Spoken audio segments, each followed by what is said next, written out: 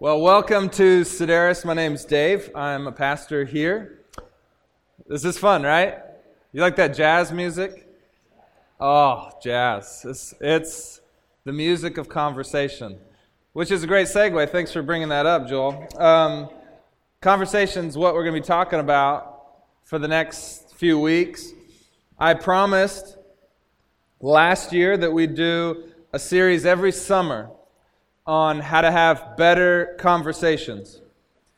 And the reason that we feel like we need to have better, or I feel like we need to have better conversations, is because I think one of the fundamental issues in our society today is that we are terrible at having meaningful conversation. We're just the worst at it. And I was reminded of it these last 2 days. Last night we went to a wedding. And weddings are great, but you tend to have sort of what they call cocktail conversations. And it's a personal goal of mine to kill cocktail conversations. It tires me out. And then today I went to my nephew's first birthday. Again, not very meaningful conversation. And it drains me. But now, when I have a meaty conversations that's like a nice piece of jazz. It is life-giving. I am filled to the brim, and I could move mountains. So, it's one of our goals, one of our pillar goals here at Sedaris, to lead the way back. Not just for ourselves, but hopefully for our entire city. Lead the way back to better conversations. And one of the ways that we hope to do this is by intentionally teaching and preaching and harping on how to have better conversations. And so I might sound like a broken record player if you stick around long enough. That's a compliment, because we need to keep asking and challenging ourselves to have better conversations. Last year we did a series on other worldviews besides Christianity. So what we said was, one of the reasons why we struggle to have conversation, particularly with people that do not see the world in the exact same way as we do, is because we get nervous or scared because we don't understand where they're coming from. So maybe if we did a little of the foundational work to understand where people are starting, where they're coming from, then maybe we'll have better, more meaningful conversations with them. Because as soon as they say something that we don't quite understand, we'll know maybe a little bit more about where they're coming from. So that was last year. You can find that information on our website, or actually, a little sneak peek for all of you who come to church during the summer. Thank you for being here. But you can download the kind of beta version. We're going to actually be rolling out an app in the fall, but the beta version is available, so you can also listen to the sermons on that. So you just go to the Google Play Store or the Apple Store and search Sedaris Church. There's only one of us in the world, so you'll find our app, and you can listen to those sermons. In fact, I just changed the artwork on those sermons so that they're bright pink and neon green, so that you can't miss them. Because I think that stuff's really important if you've never sort of studied or heard about other worldviews, other ways of seeing the universe. The series is called Universe Next Door, if you're looking for it. So that's what we did last year. And this year we're going to be, I didn't bring it up with me, but I had a book. We're going to be talking through, it's sort of inspired by this book called Fool's Talk, by an author called Guinness. And I won't say everything that he says. I might not say it as well as he says, but a lot of what we'll be talking about will be inspired by reading this book. And I've been reading this book on and off for the last 6 months, and it has inspired me in a way for this series. This is our annual Better Conversation series. So that's what we'll be doing. And one of the things that we'll see as we go through this, I'm not sure, it'll be 5 or 6 week series. As we go through, we'll see, and perhaps most significantly tonight we'll see this, that better conversation, the word better doesn't mean more comfortable or easier necessarily. It just means that it's more meaningful, that there's something full and real about the conversation. So tonight we'll do two things. I'll sort of introduce the concept of this book, Fool's Talk, and we'll sort of analyze the main thesis of the book, and then I will give you the first key to having or to making the thesis of this book come true. And as you can see here, this is the thesis of his book. He says this: we have lost the art of Christian persuasion, and we must recover it. That's the thesis of the book, and so we'll look at that today. So would you pray with me as we enter into this new series? Father God, thank you for a chance to come together. This is a lot of fun, to come together and jam, if you will, on the topic of better conversation. We thank you, Lord, that we have community to consider these things. We thank you that we have this place to meet. We thank you that we can come together every week and consider the deep truths of you, God, of your Son, Jesus Christ, and of the gospel of redemptive grace. We pray that our eyes and ears would be open, that we would be personally challenged to move and to act more fully in alignment with your kingdom and your mission in the world. Help us to hear what it is you have to say to us tonight. We pray all these things in Jesus' name. Amen. So, we have lost the art of Christian persuasion, and we must recover it. So I'm going to break this thesis down, and I'm going to talk about each of the elements, okay? And the first term or phrase that I would like to look at is Christian persuasion. Do you cringe a little bit when you hear that term, Christian persuasion? I don't know what pops into your head, but you might cringe a little bit. What do you picture when you hear that word persuasion?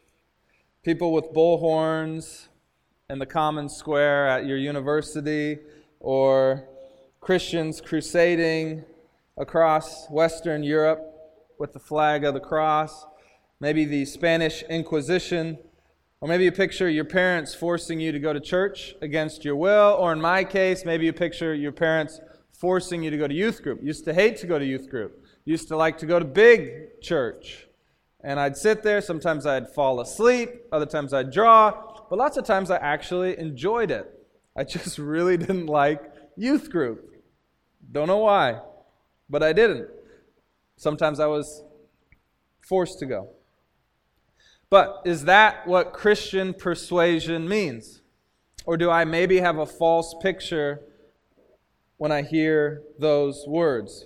So stay tuned. That's what we'll be looking at both today and every day in this series.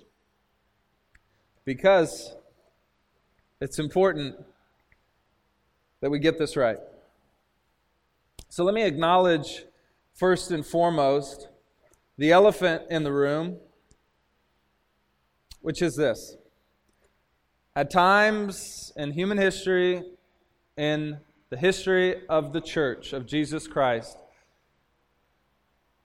we have misused our power, we have misused our influence, we have not done Christian persuasion. We have done something else. But let me also acknowledge this, first and foremost, that as a human being, and I believe it's part of being created in the image of God, that I long to be moved. I long, at the very basic level, I believe it's an innate desire within me to be moved towards something. And so I'm constantly searching in my life for things that move me. My favorite films are films that move me. My favorite books are books that move me. My favorite podcasts are podcasts that move me. My favorite stories that I hear from my grandparents or my parents or friends are stories that move me at the deepest level. My favorite people are people that move me. When I spend time with them, I'm moved. My favorite charities are those that move me when I hear about their mission in the world. Now, my favorite politicians, well, I don't really have any favorite, but if I did, if I found somebody that really moved me, I would probably be really excited to vote for them. So you get my point, right? Do you agree with me that you're searching for things that move you? I believe human beings desire to be moved. I believe people living in the city of Seattle in 2016 desire to be moved, and we're constantly looking for it. Something that moves me, something that inspires me. And the things that move us, of course, are the things we give our attention to. The things that move us are the things that we give our attention to.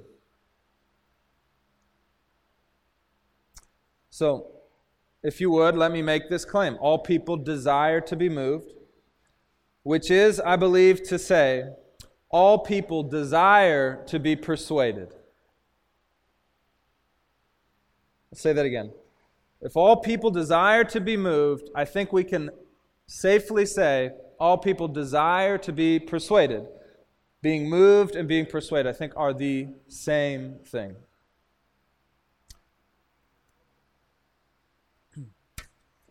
And most people living in our city today, probably most of us in the room, we have no problem with people speaking with passion and persuasion, seeking to move us, unless those people are Christians, trying to persuade us of the Christian understanding of the world, of morality, of purpose and goodness. Have you noticed that? Seems like everybody else is free to move upon us, to move us emotionally, to move us intellectually, until Christians start to do it. You think this is true? And I believe this is probably what makes us averse when you hear me say Christian persuasion. Because probably you've been negatively impacted when you've tried to be persuasive, talking about your faith, talking about God. Or you've probably heard other people talk about those people who try to push their Christianity on them. And so when you hear Christian persuasion, the tendency is to cringe. Because you know how people in the city, at your work, in your family, think about those who speak persuasively about their Christian faith. As soon as you start talking about the things of God, it seems like that rug is pulled out. And you're labeled intolerant, an exclusivist, narrow-minded. And so for the most part, I think we've stopped talking about the things of God with persuasiveness. Because it's a very normal thing. We want to be liked. And people don't like when Christians talk persuasively. And so, this is a serious problem.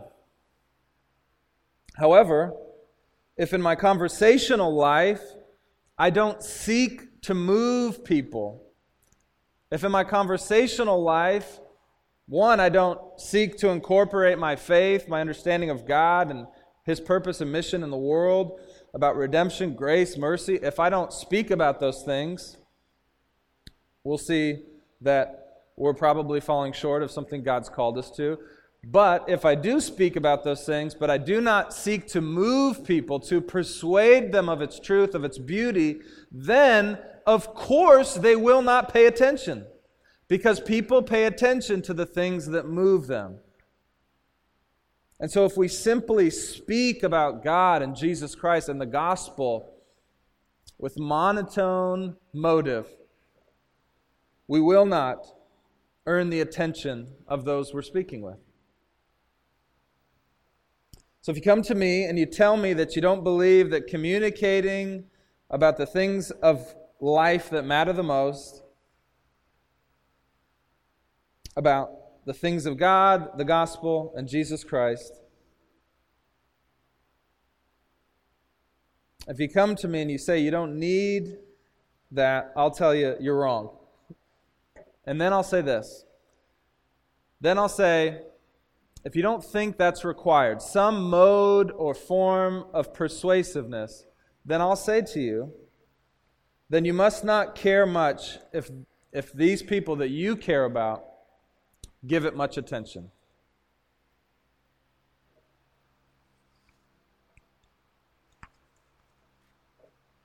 So let me state this sort of logically and hopefully simply. The problem is this. People do not give their attention to the gospel of Jesus Christ. The vast majority of the people in our city do not give their attention to the gospel of Jesus Christ.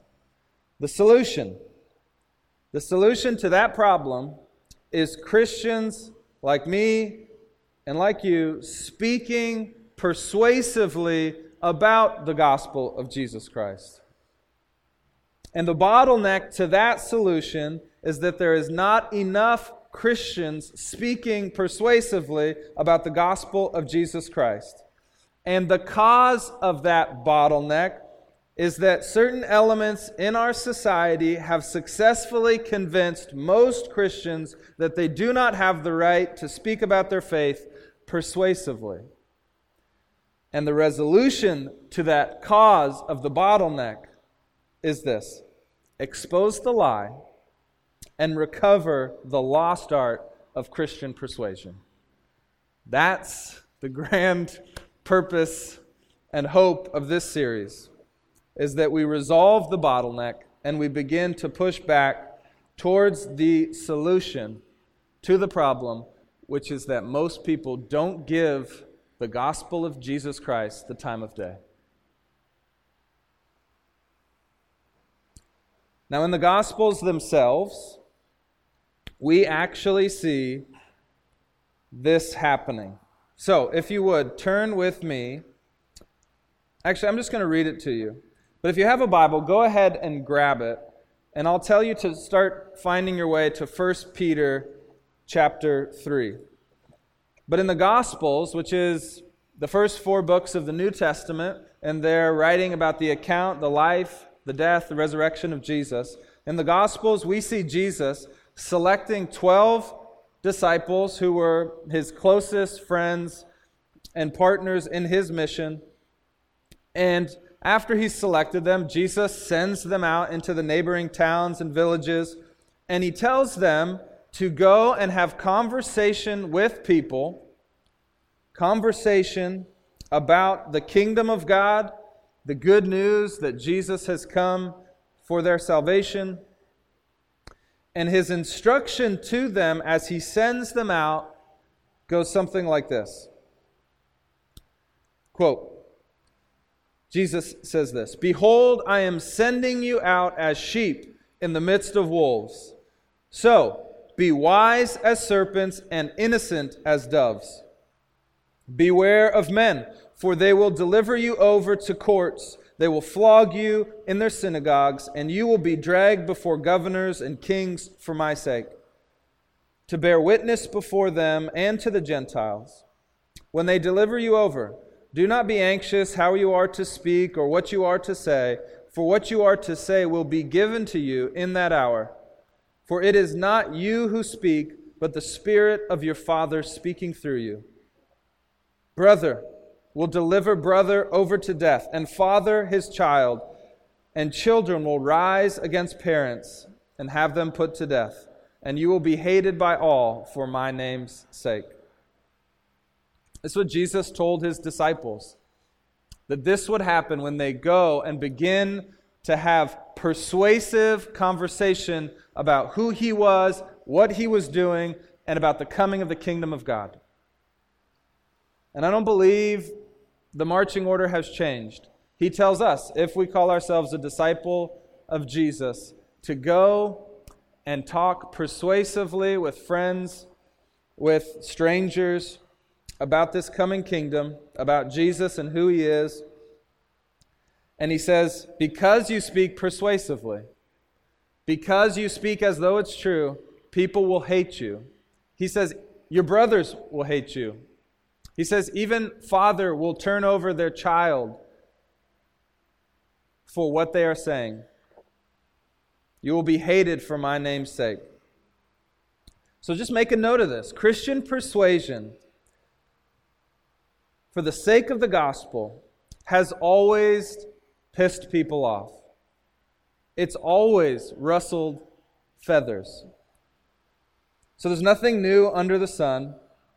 People do not like to be told, you are a sinner in need of grace, and Jesus Christ is that grace.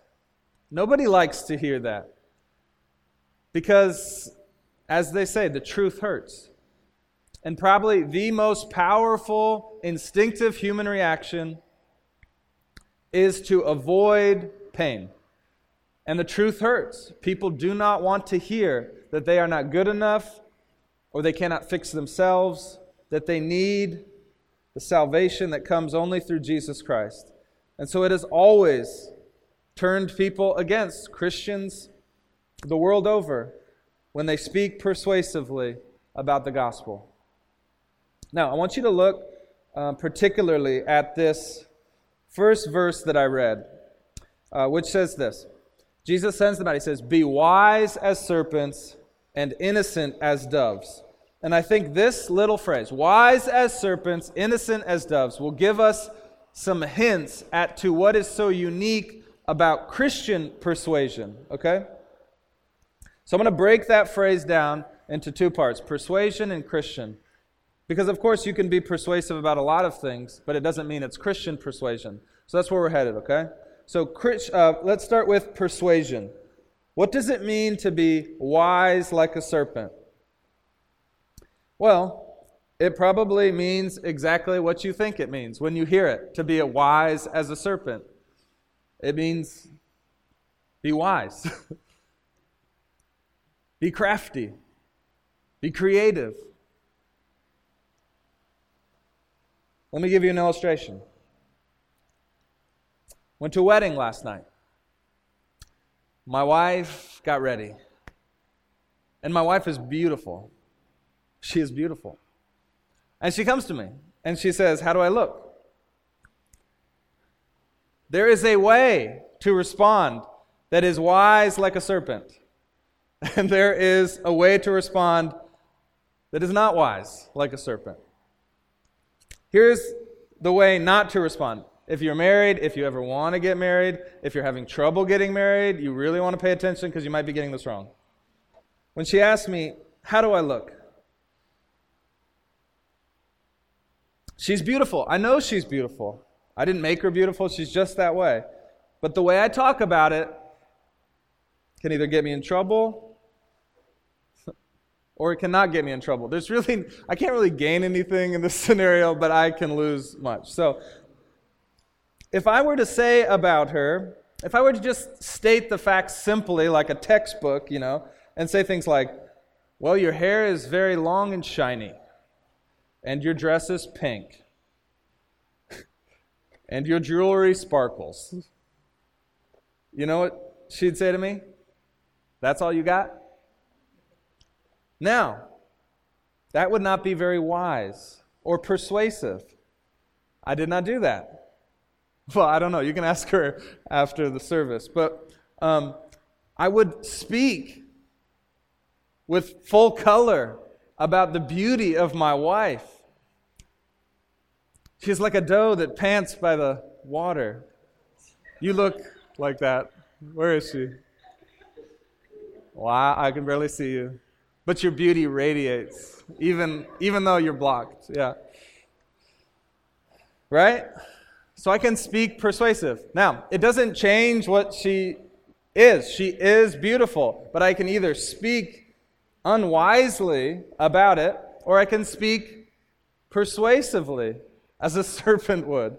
Now, don't think negatively about a serpent.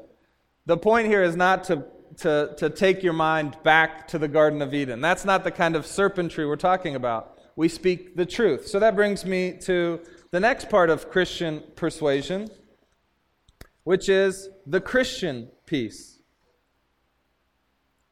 The Christian piece of persuasion, which is to say, be innocent as doves, right? So the word innocent literally means unmixed, which is referring back to the purity of your intention. So when you are seeking to speak with Christian persuasion, you want to make sure that your motives are unmixed, that you are doing it truly for the good of the other. You're not grandstanding, you're not just trying to win an argument, you're not just trying to make yourself look good. Your motives are pure. You want people to come to see Jesus for who He is, the truths of God, the beauty truly of the gospel. So you want unmixed motives. That's part of Christian persuasion. You also, innocent of doubt, you don't want to lie. You do not want to lie in order to be persuasive. Then it is not Christian persuasion. You must be utterly honest. And this includes both implicit and explicit lying. We need to be true and fair. And if in conversation we do not know, or we ourselves are confused, you know what we should say? I don't know. Or that confuses me too. Do not lie. Be innocent as doves. Innocent also, I believe, means no salesmanship. Christian persuasion is not salesmanship. You know, sometimes we steal from, the church will steal from sort of the newest sales technique when it comes to the gospel. I do not believe this is what Jesus is asking us to do. We're not selling a product. We're speaking about a person, the personal God, His Son, Jesus Christ. We're not selling people a product, which is Christianity. So it's not the art of sales, Christian persuasion.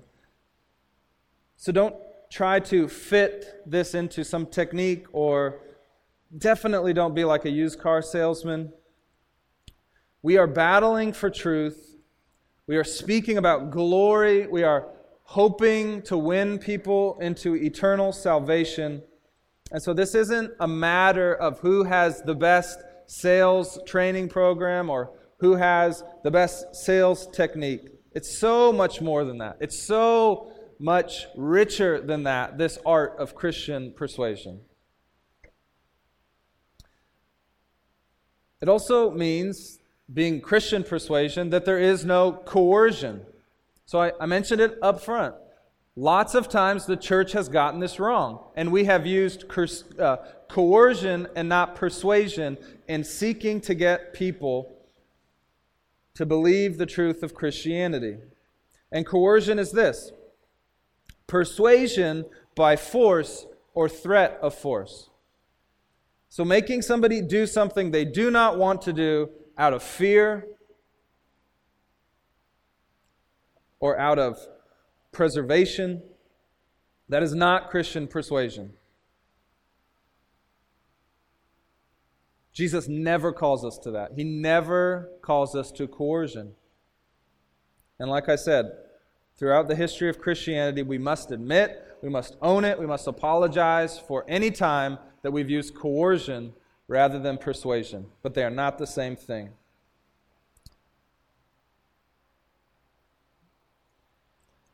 Finally, what makes this kind of persuasion, Christian persuasion, is that it is full of the Spirit of God. So let me take you back into the text. Let me read it for you again. After He's told them to go, to be wise as serpent, innocent as doves, He says this: they will deliver you over to the authorities to imprison you, to beat you, and even to kill you. And when they deliver you over, do not be anxious how you will speak or what you will say, for what you are to say will be given to you in that hour. For it is not you who speak, but the Spirit of God, the Spirit of your Father, speaking through you." This is what makes it uniquely Christian persuasion, that it is not our own words, but it is the Spirit of God that empowers us to speak truth, and to speak it well, and to speak it wisely. And that is so key. Now, you'll meet people that are speaking about Christian truths, but that are not speaking. You might say, "Man, this seems a little coercive," or "This just doesn't seem right." And it might be because they are not speaking in the power of the Spirit. It is only Christian persuasion when you are speaking in the power of the Spirit of God.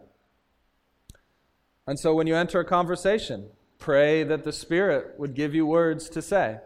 And here's the deal. Do you think the Spirit of God can speak about the other persons of the Trinity, Father God, God the Son, Jesus Christ, without seeking to move you? Do you think the Spirit of God would speak about Father and Son without passion, without pure motivation? So seek to converse with the world in the power of the Spirit. One of my professors in seminary said this about this phrase, "wise as serpent, innocent as doves." He said this: "Shrewdness and integrity form the crucial combination not often found in the Christian church. In fact, we most often invert the two, proving to be as guilty as serpents and as stupid as doves." Let's not be that here at Sedaris. Let's not invert the commands of Jesus. Let's not be guilty as serpents and stupid like doves. We must be innocent, and we must be wise. Okay, second phrase I want to look at. We have lost. This is important to understand, because you might be thinking to yourself, is this really that important to my Christian faith? And the answer is yeah. You might not realize it because it's been lost for some time now. We have lost it. But being persuasive has always been a part of being a Christian. It's always been the key that has moved the gospel forward. We see that in Matthew 10, which we just read, and we see it over and over and over again in the Scriptures. It's always been this way. It's always been the responsibility of Christians to speak about God and to do so persuasively. I mean, think about this.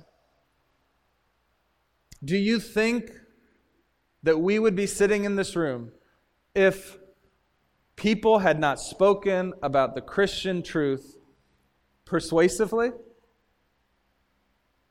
Jesus was not some military figure. He was not some political figure. He was a carpenter from this podunk town called Nazareth. And his only weapon was that he spoke with the power of God, and he spoke persuasively. And he taught his disciples to speak persuasively. And somehow, even after he died, without using military force, without having any political power, this Jesus movement moved. Why is that? Because they spoke persuasively about the things of God.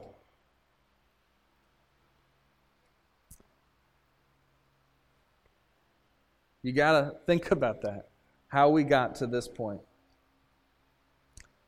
So, we've lost it. In my opinion, we've lost this in American Christianity in 2016, and we must regain it. And whom is charged with this task of regaining? So this is the next word I want to look at. We have lost, and we must recover. Not me, not pastors, not evangelists, not the Pope. We. If you're there now, 1 Peter 3:15, and this passage is in your bulletin as well. 1 Peter 3:15 says this: "Always be prepared to make a defense to anyone who asks for the reason for the hope that is in you." And if you understand the context, who is Peter addressing when he writes this letter? He's addressing the entire congregation. And through proxy, the entire populace of all Christians at all times. We must always, all of us, be ready to make a defense to anyone who asks for the reason for the hope that is in us. We must defend God's honor, and we must defend it persuasively. We are painting a picture, all of us, we are painting a picture of who God is and the way we talk about Him. And so if we speak with dull, colorless utensils, we're going to paint a dull, colorless picture of who God is. There's no diploma required to defend God. You don't have to go to seminary. You don't have to grow up in the church. Everyone is called to defend Him. So look with me at the context of this verse, 1 Peter chapter 3. Starting in verse 13, he says this: "Now, who is there to harm you if you are zealous for what is good? But even if you should suffer for righteousness' sake, you will be blessed. Have no fear of them, nor be troubled.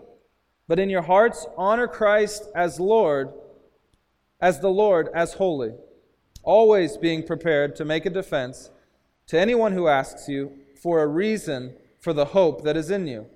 Yet do it with gentleness and respect, having a good conscience, so that when you are slandered, those who revile your good behavior in Christ may be put to shame. For it is better to suffer for doing good, if that should be God's will, than for doing evil." I want to point out a couple of things here very quickly. He says this, verse 15, "But in your hearts honor Christ the Lord as holy." To defend Jesus Christ through the art of Christian persuasion is ultimately more than just a command, it's a matter of the heart. And if you fail to defend Jesus when someone either slanders His name, or you fail to give a reason for the hope that is in you, you are ultimately turning off your heart to God. Because it's a matter of the heart. It is from the heart that we speak. It is from our heart that we honor Christ. It's not just the words that we say, but it's the motivation of our heart to want to defend Christ, to want to paint a picture for the world to see. So it's this important phrase there. In your hearts, honor Christ. And the way you do that is being prepared to give a defense to anyone who asks you for the reason for the hope that is in you.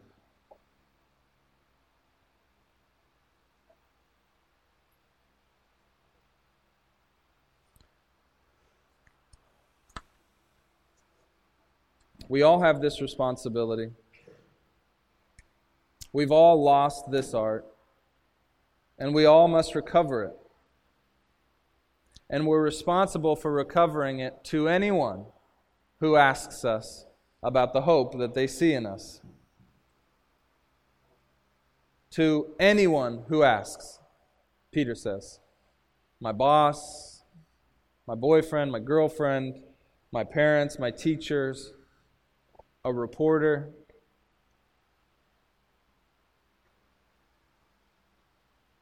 And what are we looking for when they ask?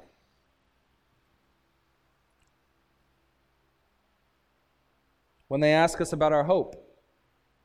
And so this can come in many forms. Some of us will say, well, if they would ask me specifically about the gospel of Jesus, or they'd ask me specifically about some doctrine of God, then I'd share with them. That's not what Peter says. He says, when they bring up hope, and this can come in many ways. Maybe they just ask you, why are you happy all the time? Or maybe this means, man, how are you still making it through the day after everything that's happened in your life? And you'll feel it.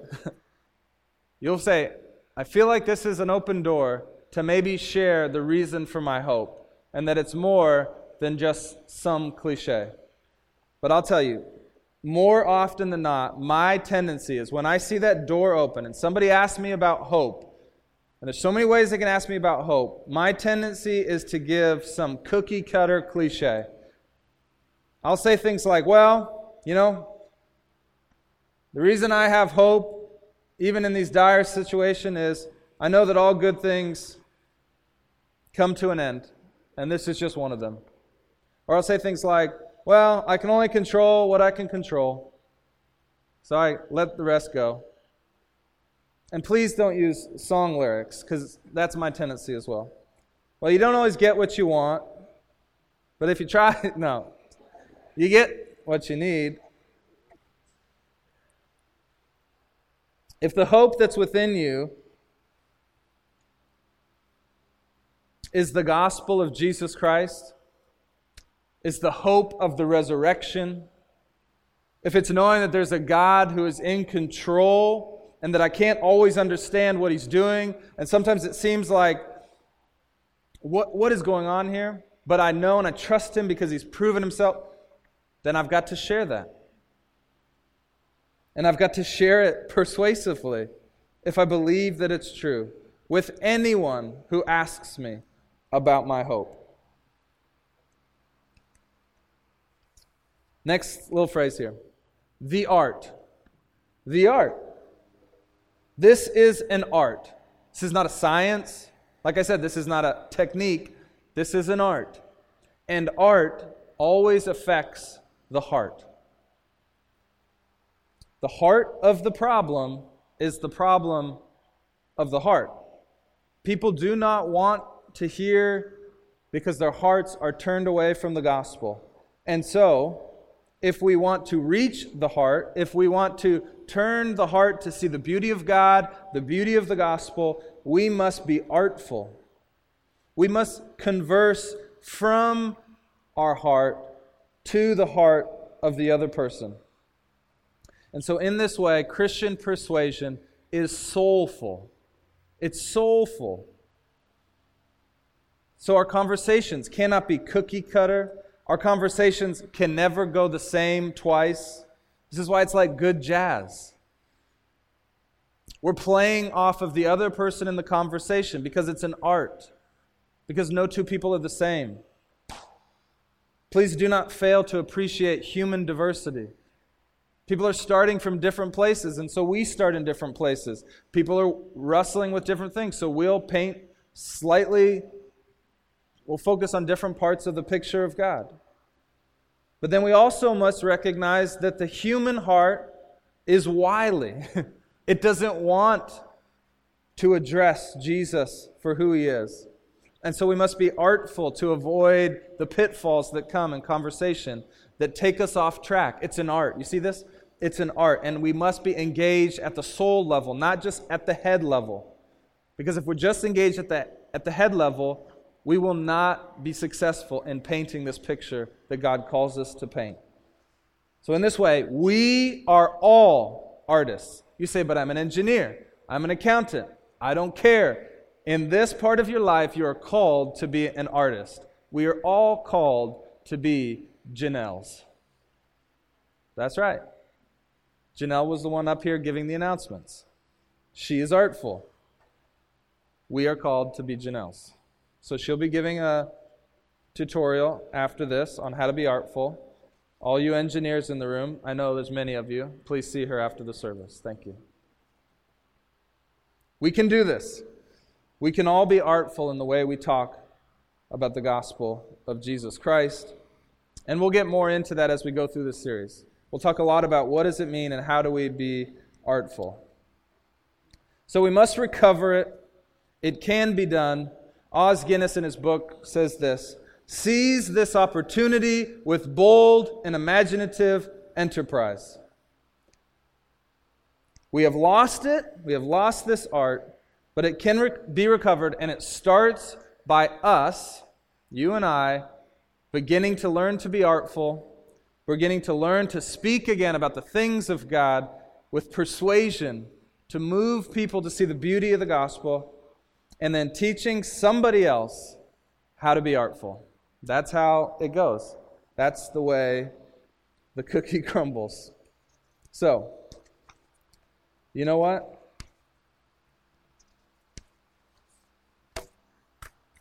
I'm going to stop. Going to have to come back to get the first key to Christian persuasion, which is becoming a fool for Christ. See that tease? Got to come back. This is really good stuff. Becoming a fool for Christ. It's the first key to persuasion. So, I hope you're excited about this. I hope you're excited about learning to have better conversations. And just trust me. For so much of my life, I never learned to talk about these things because I never wanted people to dislike me because I spoke persuasively about my Christian faith. But what I've come to realize, the more and more I've talked about it, that there will be people that will be turned off when you begin to speak persuasively. But there will be other people that for the first time in their life say, I'm so glad somebody's talking about these sorts of things. And I'm glad that you care about them, that you're not speaking about them like some academic subject. I've been waiting for somebody to talk to me. Now, they might not agree with you. They might say, I'm not at the same place, but I'm just glad that we're finally talking about this stuff. And this stuff is of the ultimate concern, and so we should speak about it. Thank you for caring enough about me to bring this stuff up. Thank you. You will have that experience too, if we recover the lost art of Christian persuasion. It's got to start somewhere. I hope it starts with us. Would you pray with me and ask God to give us boldness and courage? Father,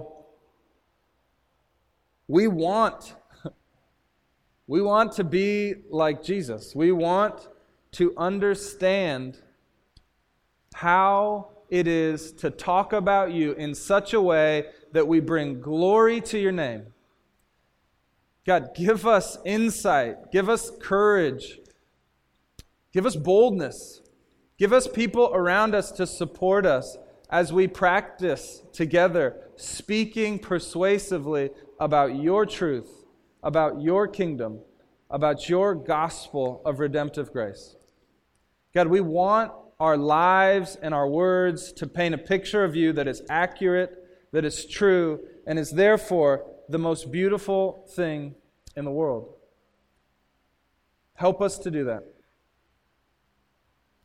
We pray this all in Jesus' name. Amen.